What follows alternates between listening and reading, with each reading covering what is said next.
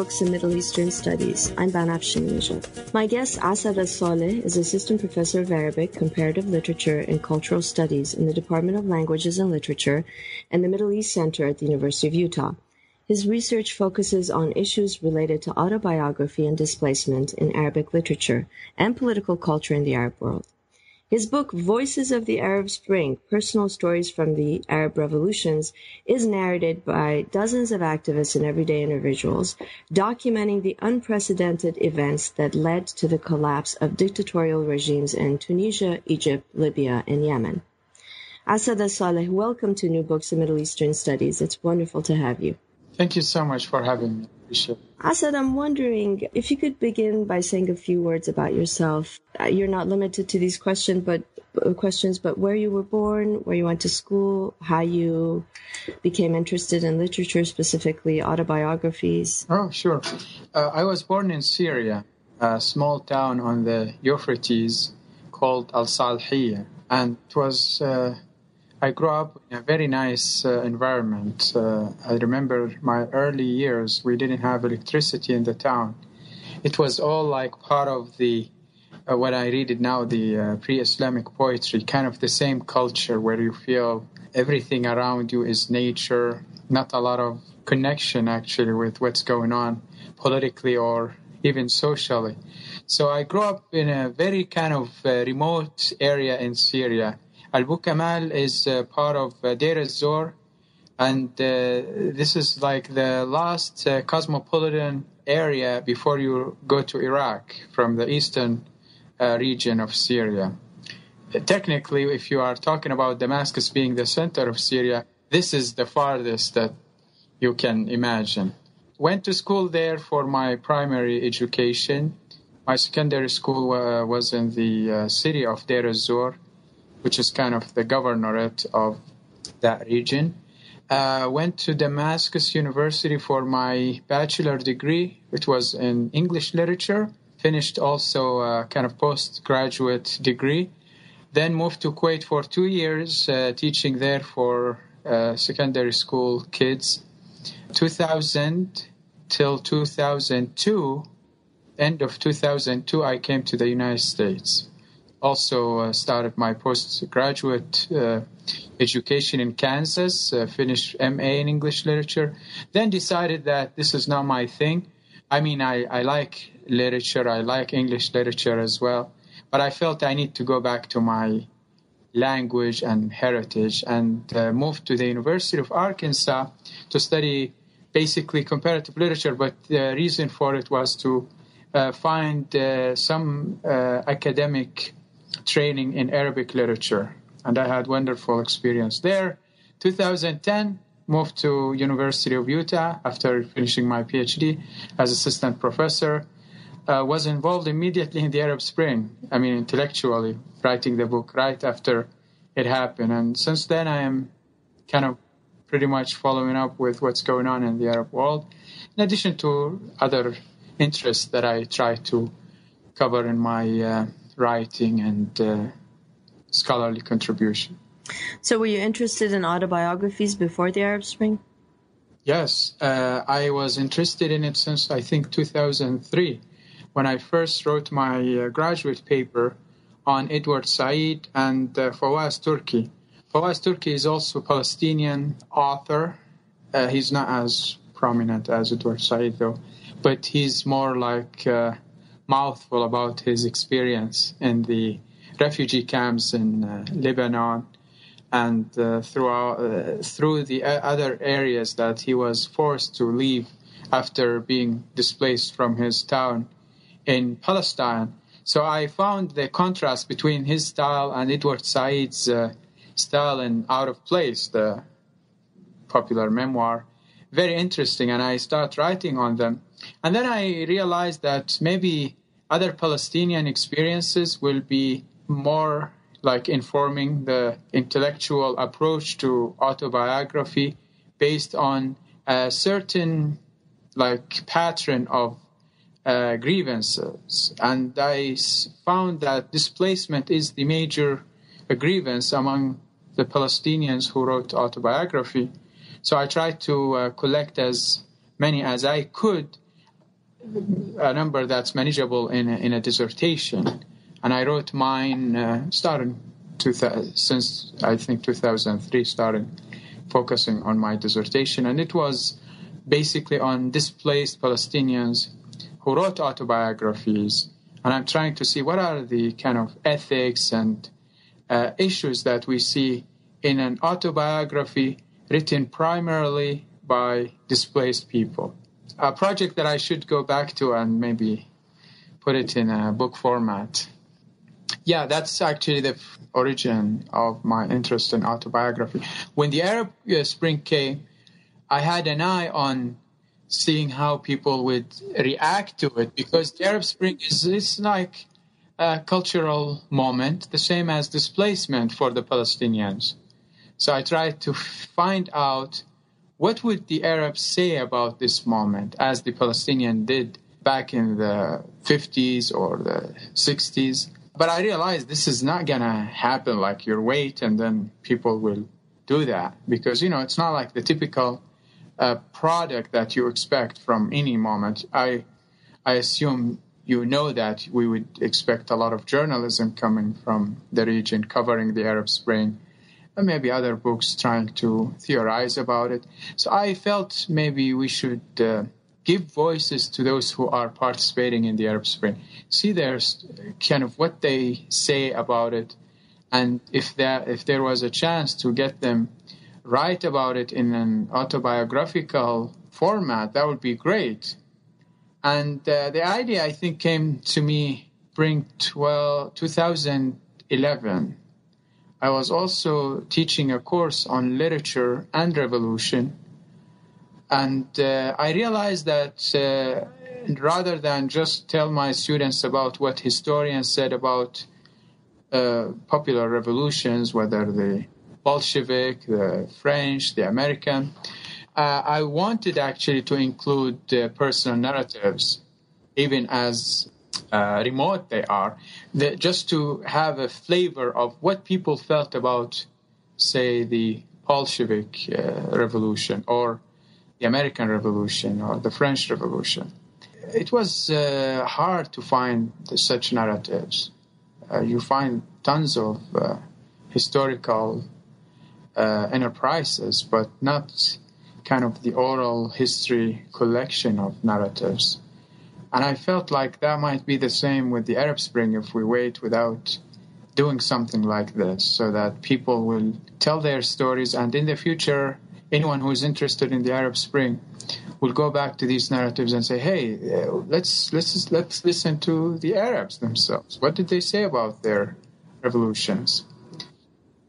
And started from there, just the idea, which when I go back, I really appreciate the idea more than the process, because the idea was kind of the drive to accomplish all this.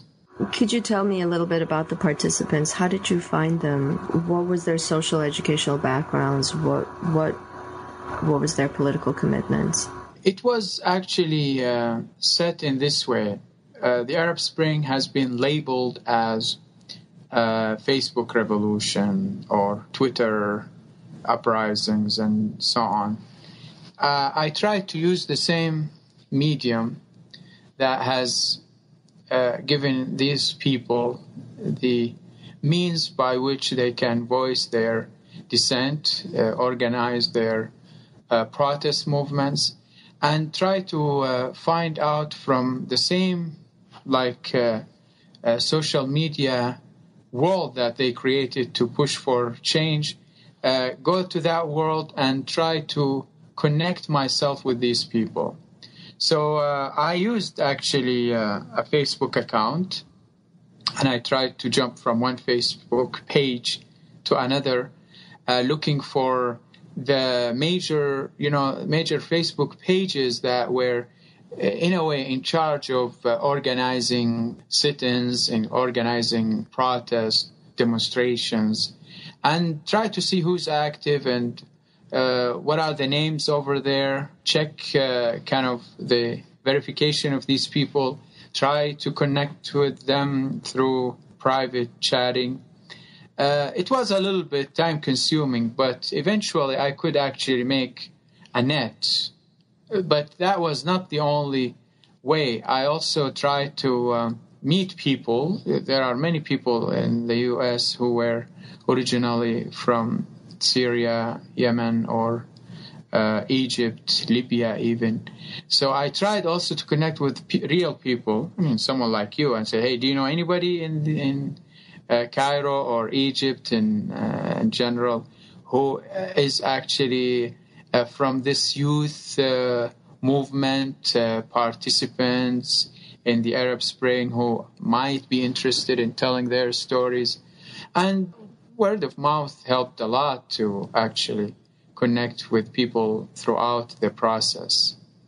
I'll also try to even contact some, in academia we have our listservs, so try to see if someone in Middle Eastern universities know some people who are participating in this, and then try to connect with them. I think the collection was the hardest process, just to get people, because once you try to convince them that this is a worthwhile project, mostly they would agree to start the process. But a lot of times people will feel like, why would I even respond to you?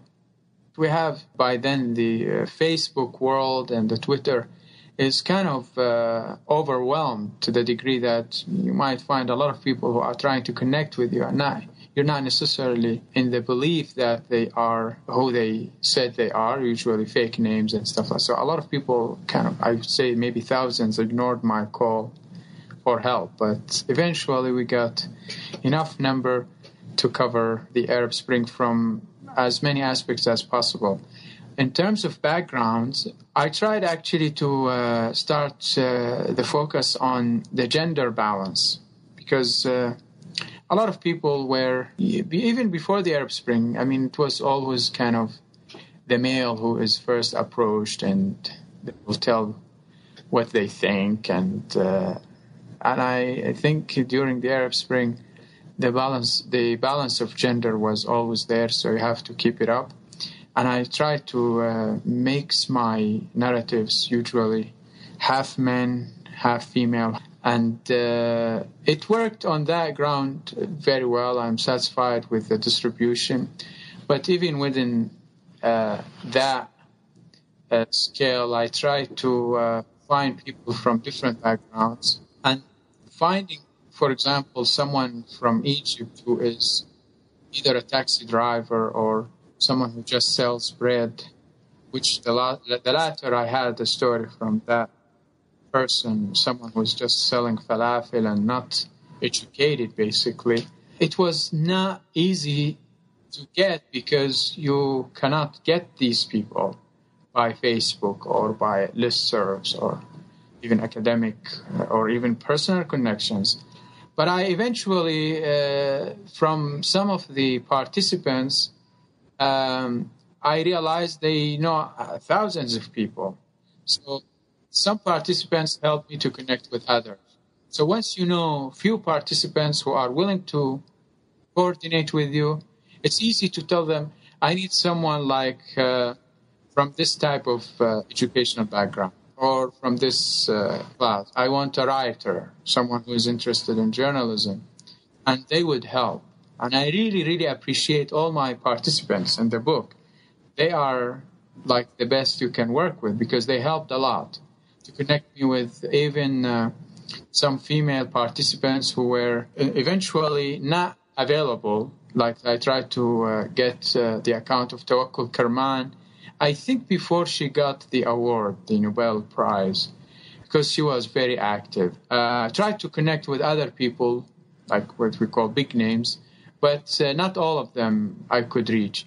At the same time, I was very happy that I could cover different backgrounds, class, political commitments. Mostly at that time, they were anti-regimes. I didn't check a lot about their political backgrounds, because they were kind of unified with this moment. None of them actually tried to emphasize their prior Arab Spring affiliation, political affiliation. I remember I could actually get the account of a popular Syrian descent figure, Radwan Ziada, for example. And basically he didn't focus a lot on what he did before the Arab Spring as much as what the regime was doing then. Or I think, if I remember clearly, he was telling stories of some of his relatives in Syria. So a lot of these people try to, I would say, forget their political affiliation and kind of merge themselves with the massive protest movement that was occurring at the time. And kind of that moment was defining who they are and who the regimes are at that time, and try to shape their future.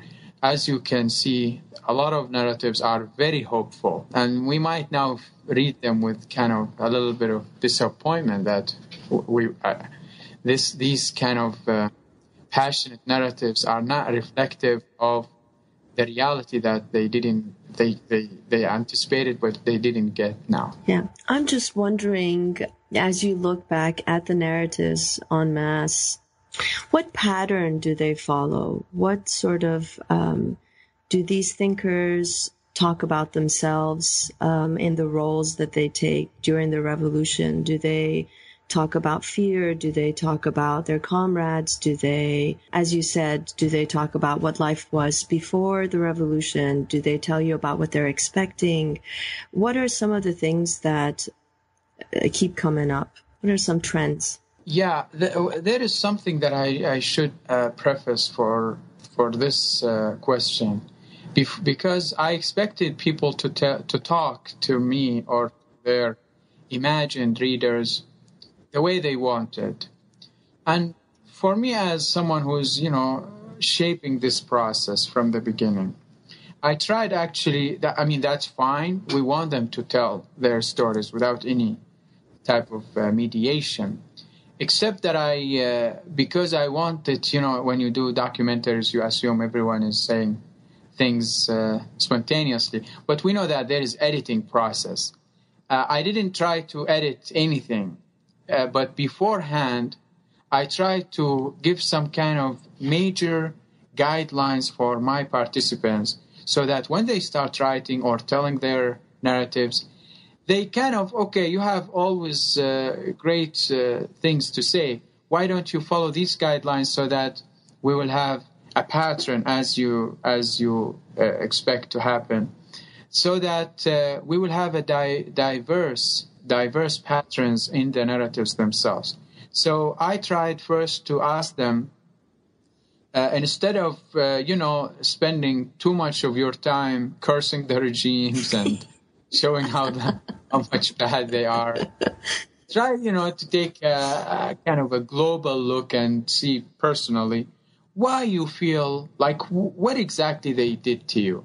Just tell us personally. You don't need to, just follow the narrative that's common, which we know, but we need to know exactly, like as a person, you grow up in Yemen or Egypt, Libya, Syria, why you felt like this is a right procedure for massive protest movement to remove these dictators.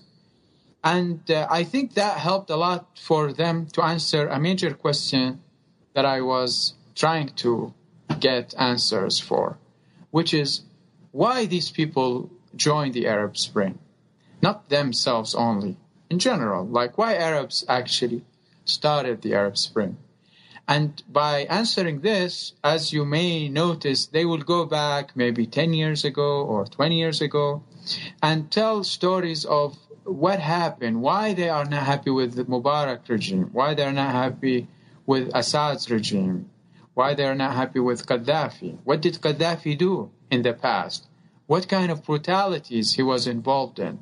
Why Mubarak made Egypt the kind of dysfunctional on many aspects the country it was. Like, what is wrong with the health sector in Egypt? And I think some of the narratives focused on that.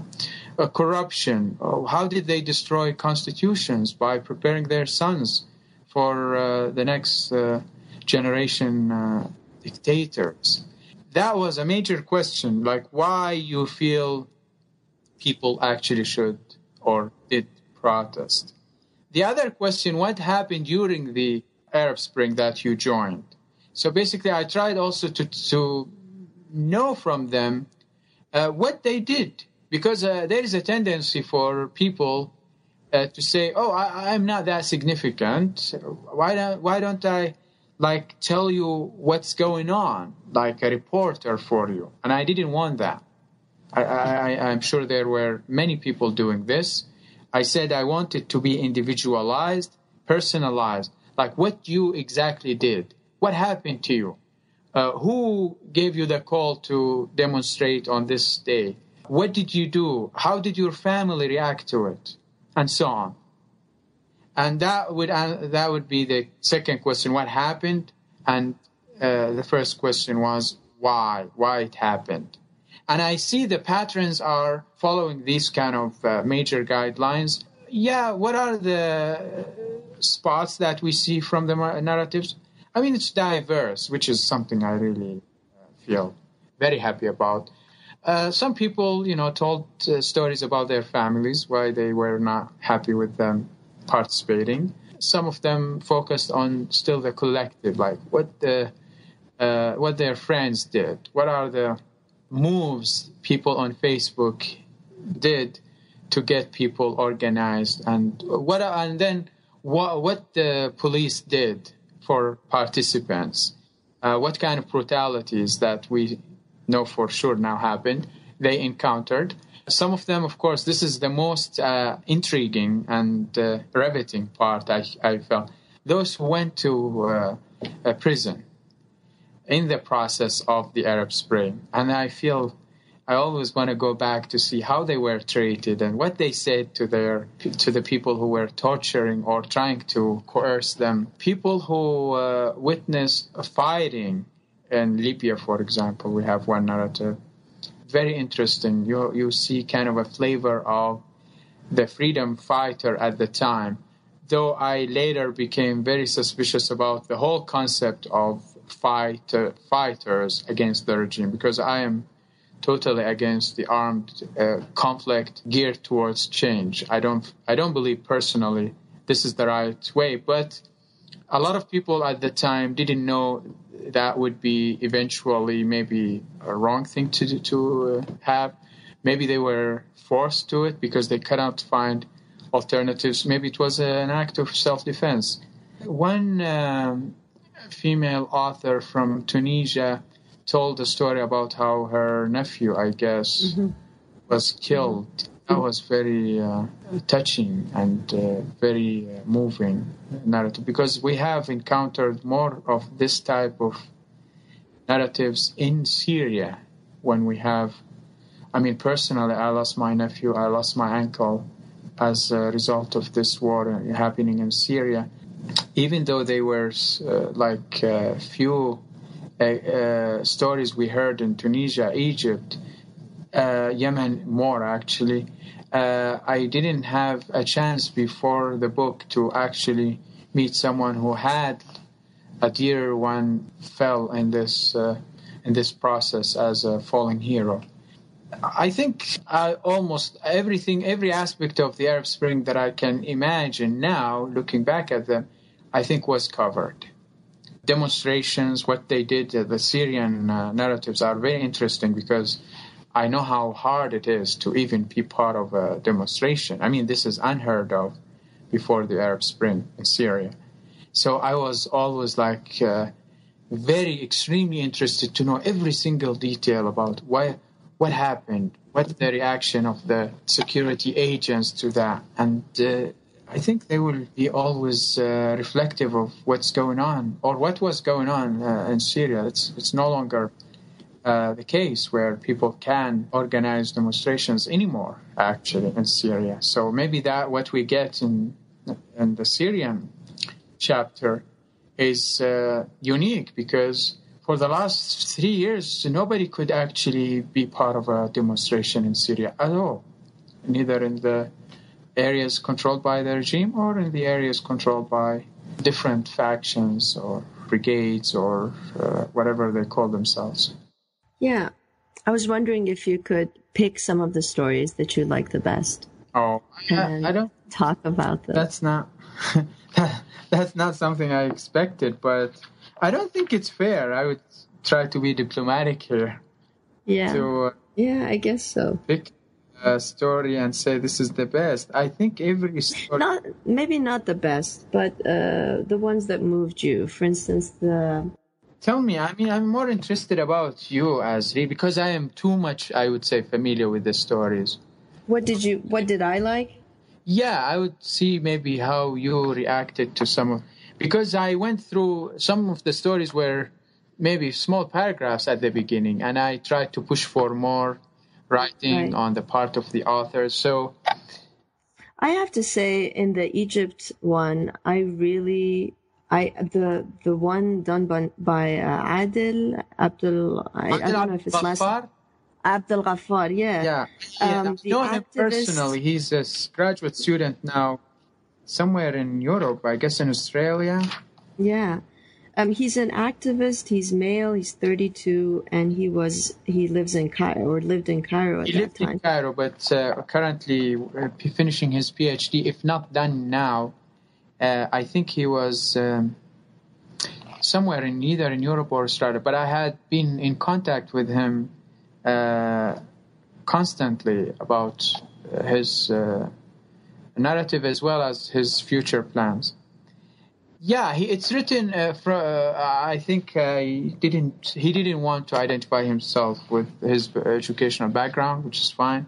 But this is someone who I think is interested in political science, someone who has this sophisticated style to narrate the story of Egyptians, why they had to revolt against Mubarak. And yeah, I agree with you. It's very moving, but maybe I should listen to you more about it. I'm interested in this particular person because, he seemed to be able to contextualize what was happening on the ground those first few days. Mm-hmm. And this is the day that he's talking about is actually January 25th. Mm-hmm. And he starts out with 8 a.m. And then by the time 4 p.m. comes around, as you said, I'm not surprised with the background that he has, that he was able to specifically pinpoint what was different about what was happening as opposed to protests that he had attended maybe in the past. Something changed during this protest, or some things. And he was able to, or at least the way that he saw it, and he was able to voice that and sort of put that into words. And I thought that was really, really powerful. So I'm going to stop talking. I'm just wondering if you could tell us what it is, what sure. The epiphany is that he... I want to emphasize something here. In this kind of typical narrative of Egyptians, why they revolted. And a lot of times people nowadays feel like, the Arab Spring shouldn't have started in the beginning because now we have a messier Arab world than the one before the Arab Spring. But at the same time, they forget that it was not just like the Arab people decided in one morning, hey, why don't we revolt? It's not. It might be a good thing. Why don't we take the risk? What's the reason? Maybe there is no reason. Let's just do it. No, actually, there are reasons, major reasons that whether the Arab Spring existed or not, people should pay attention to. For example, I'm glad you took me to Adil Abdul Ghaffar. He talked about what was labeled in Egypt as the hereditary project. Hereditary project is the name or the term for these dictators, mostly four of them actually, Gaddafi, Mubarak, Ali Abdullah Saleh, and Bashar al-Assad. They were either preparing their sons or, like in the case of Bashar al-Assad, already a son of a dictator taking over the presidency in a constitutional democracy on paper and lording over Syrians with disregard to the constitution. I mean, I was in Syria when he changed the constitution in 5-10 minutes and making the age of the president from 40 then to 34 his age at the time. Ali Abdullah Saleh was preparing his son, who's now making some news in even world media. Gaddafi was preparing Saif al-Islam, became a star in even Libyan politics before the demise of Gaddafi. And of course, Hosni Mubarak. Now he's saying something I want to read for your listeners, just a small paragraph. He said, personally, if you allow me. Please, yes. Yeah, personally, this so-called hereditary project has always infuriated me. I viewed it as an insult to Egypt. I mean, that's very understandable. Yeah, it's as an insult to Egypt, its people, and its history. Well, maybe history will show that was normal. But yeah, for him, he believes this is an insult to expect sons taking over their parents.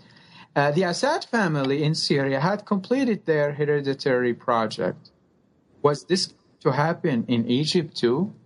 Disbelief mixed with anger as I watched Mubarak's regime advance the project bit by bit over the years, cementing it in Egyptian politics and economy.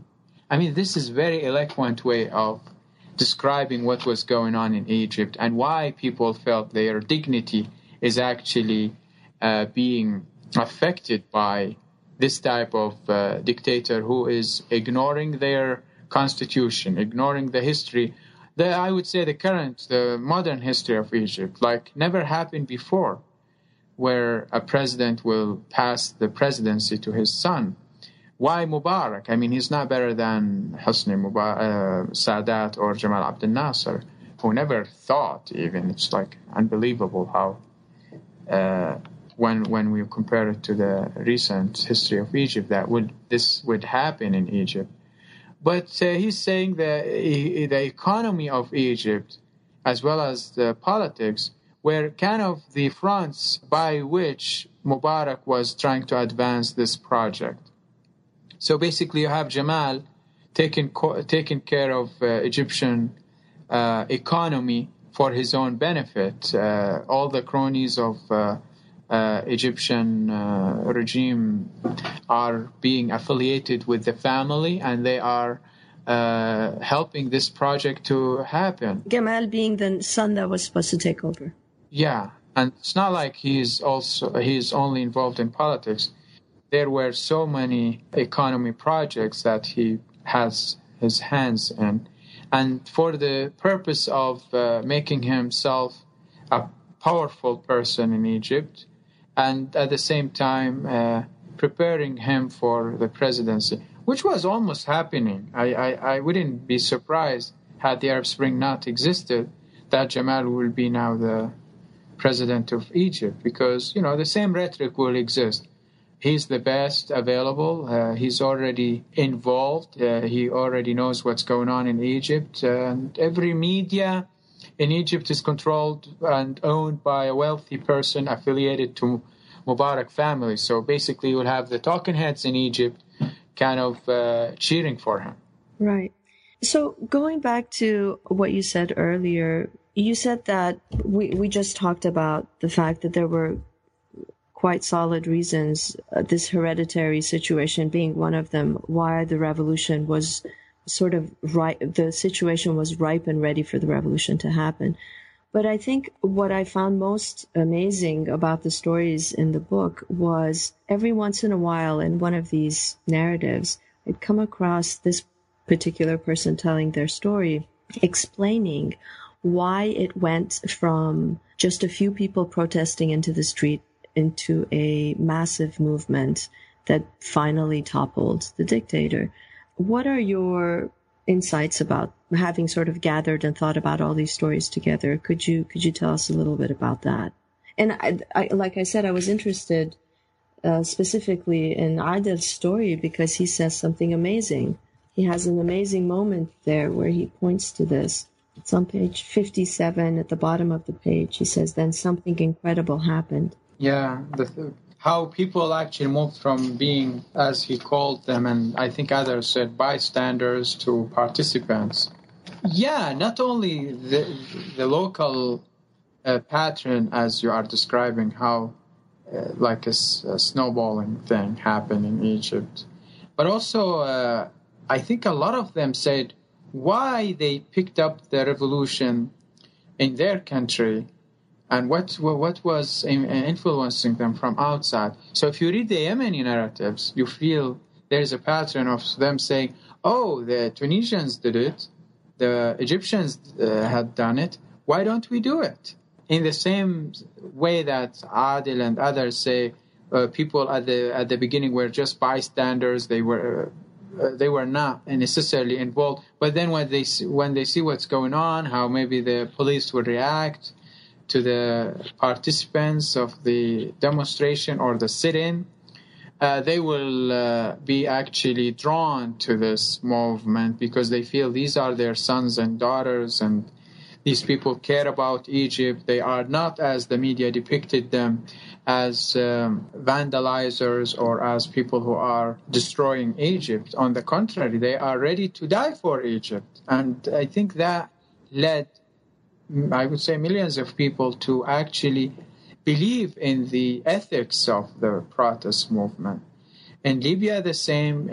People were so much not buying the media that was depicting Muammar al-Gaddafi as kind of the victim of his own people. On the contrary, it was the opposite. He was threatening that he will smash it by force, and a lot of people were trying to protect their country by standing in front of this brutal dictator who was almost giving orders for his army to crush some restive areas.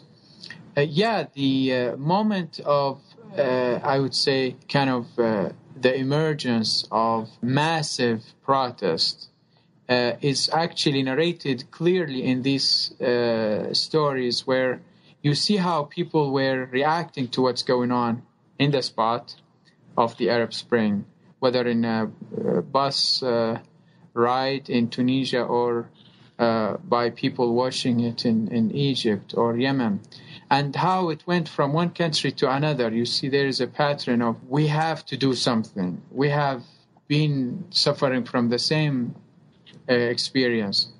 One thing I should add, though, Al Jazeera has been mentioned a lot in these narratives. So it's Arabiya, which is kind of not necessarily by name, but Arab media actually, not only social media, helped a lot to make the Arab Spring kind of the norm for certain countries, though not all of them, for good reasons, I mean. But the Al Jazeera was trying to, play the game of, this is a rosy thing, covering Egypt, for example, live all the time, and trying to create kind of a very overwhelming culture of everything is now shaken in the Arab world. And eventually that led to, I think in Syria, for example, to being involved in some unethical provoking, I would say, on the from these media venues, to make it almost always like black and white. And I feel now, as we are encountering the Arab media with the post-Arab Spring, we feel what are the issues that these agendas that they have. Not necessarily, I mean, they were creating anything by themselves. They were trying, to cover.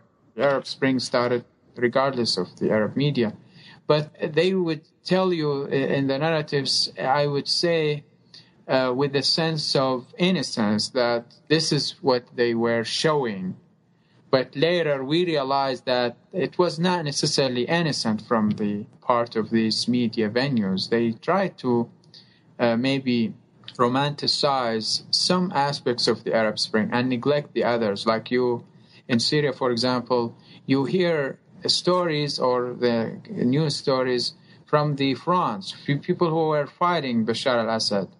But they would give hardly enough space for peaceful activists, for example. So Al Jazeera wouldn't make a lot of effort maybe to connect with someone like Kerman or the kind of rational approach to the Arab Spring, which is to keep up with the same principles, peaceful demonstrations geared towards democratic change of regimes, rather than romanticizing armed conflicts as they did in Syria, for example. I mean, I think that's personal for me, but yeah, a lot of people were, I think, they believed that there were no agendas. It was just neutral coverage of the Arab Spring, which I don't think was the case by Arab media.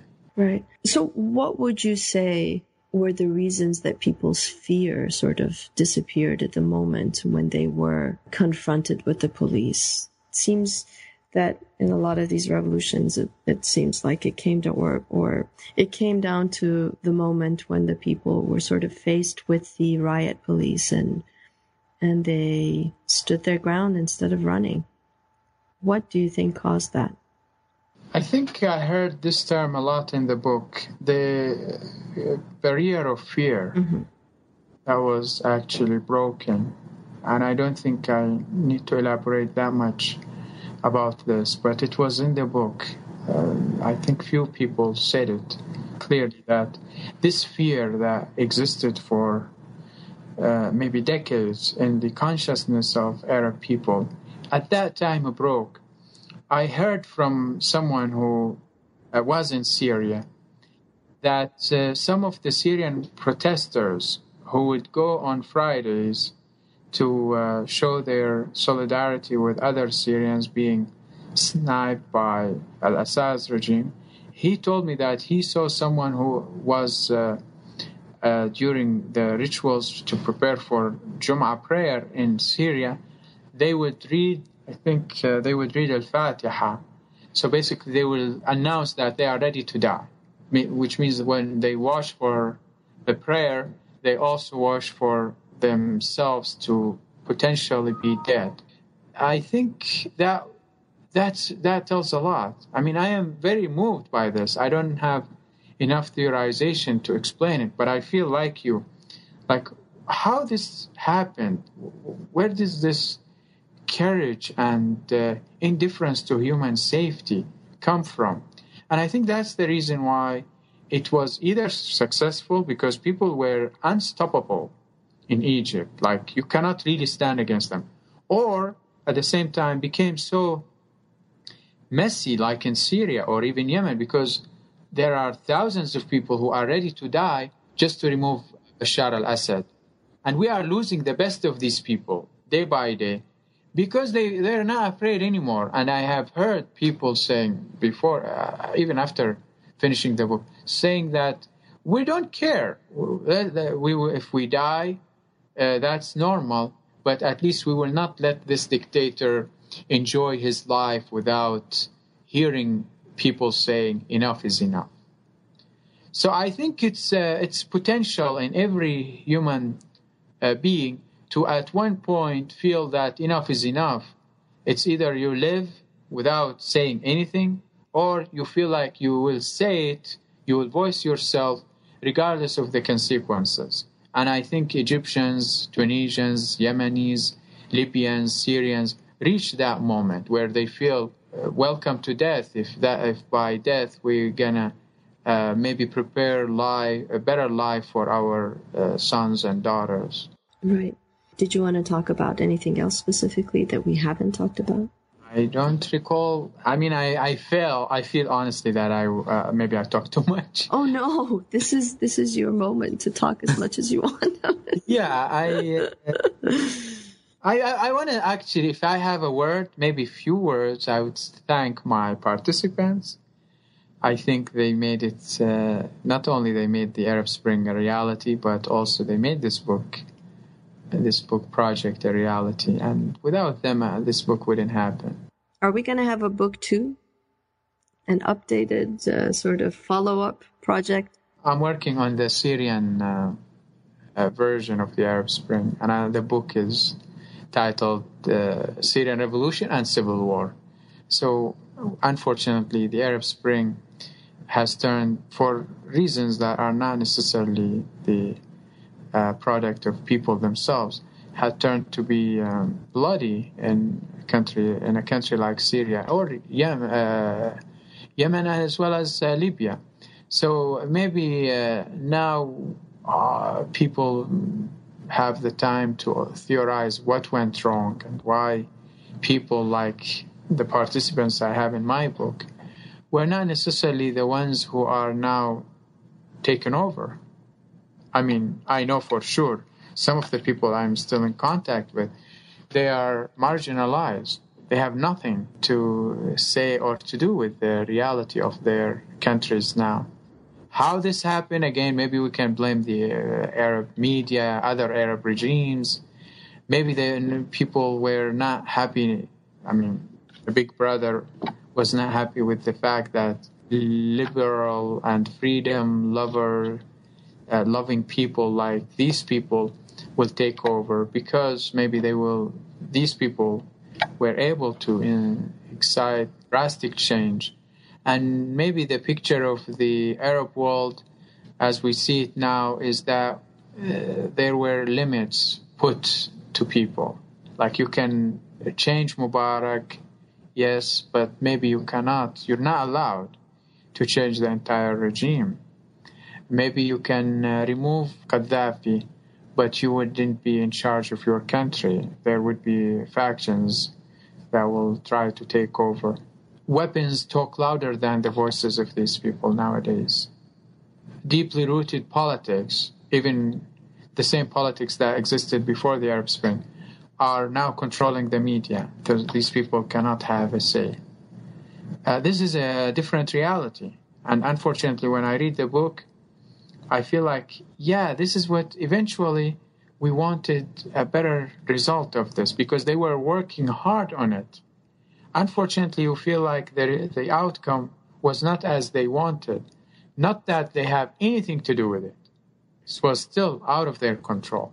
So basically, they moved from one reality to face so many other realities, and they are still in need of, I would say, intellectual revolutions. This culture of still feeling that you need to have a strong ruler who can suppress voices like these is still there in the Arab world. A lot of people they still believe that someone like Mubarak is better to Egypt than a democratically elected leader. And also, I think there is a need for re-examining our Arab culture, like what kind of critical thinking skills that we feel not present. They were not nursed by the regimes for decades. And now, as we see these regimes are gone, we see the result of the lack of good education, the lack of critical thinking, the lack of civil societies, and the lack of maybe independent grassroots groups that can take over. We see now the Islamists are more organized because they were working on this for years, even before the Arab Spring, and they are trying to take over. People who are forming militias, they are more powerful than civil societies. In Libya, for example, I sense some kind of civil society from the narratives that I read in Libya. But I feel now I don't see that's becoming a reality. All what we see is Al-Qaeda affiliates are running from one place to another, controlling it. And if anyone like these participants oppose them, they would be killed or be labeled as non-Muslims. And so, unfortunately, a lot of these people, their countries are paying the price of the dictators who were not necessarily preparing people for this moment. It was the same in Syria. It's either me or chaos. They were always playing on this. Mm-hmm. And it's the same. Now, see it in Egypt, even in Yemen, in Libya, that, if the dictators are gone, they didn't prepare the country to function in a sound system, because there was no system at all. and you will see chaos for maybe years to come. But I hope that, people, they know exactly what they want, regardless of the means by which they will achieve what they desire. But I am sure the same people will exist always in the Arab world. Mm-hmm. People who want democracy, people who are not necessarily in love with armed conflicts. They want to have nice family, good education, better health sector. These are the same goals that motivated them to remove these dictators. I hope same grievances will drive them to remove all these bad players that we see in the Arab world after the dictators. Thank you for joining us, Asad Saleh. Looking forward to the second project. Is it also going to be narratives? Is it going to be No, it's not. Okay. Yeah, I think I did my share. Okay. All right. Well, wishing you the best, and hopefully we can talk with each other once the second book is out. Well, I also would like to thank you so much for arranging this and conducting it with me. I really appreciate it. It was wonderful. It was wonderful to meet you. Thank you so much. Thank you to you and to your listeners. I appreciate it. Bye-bye.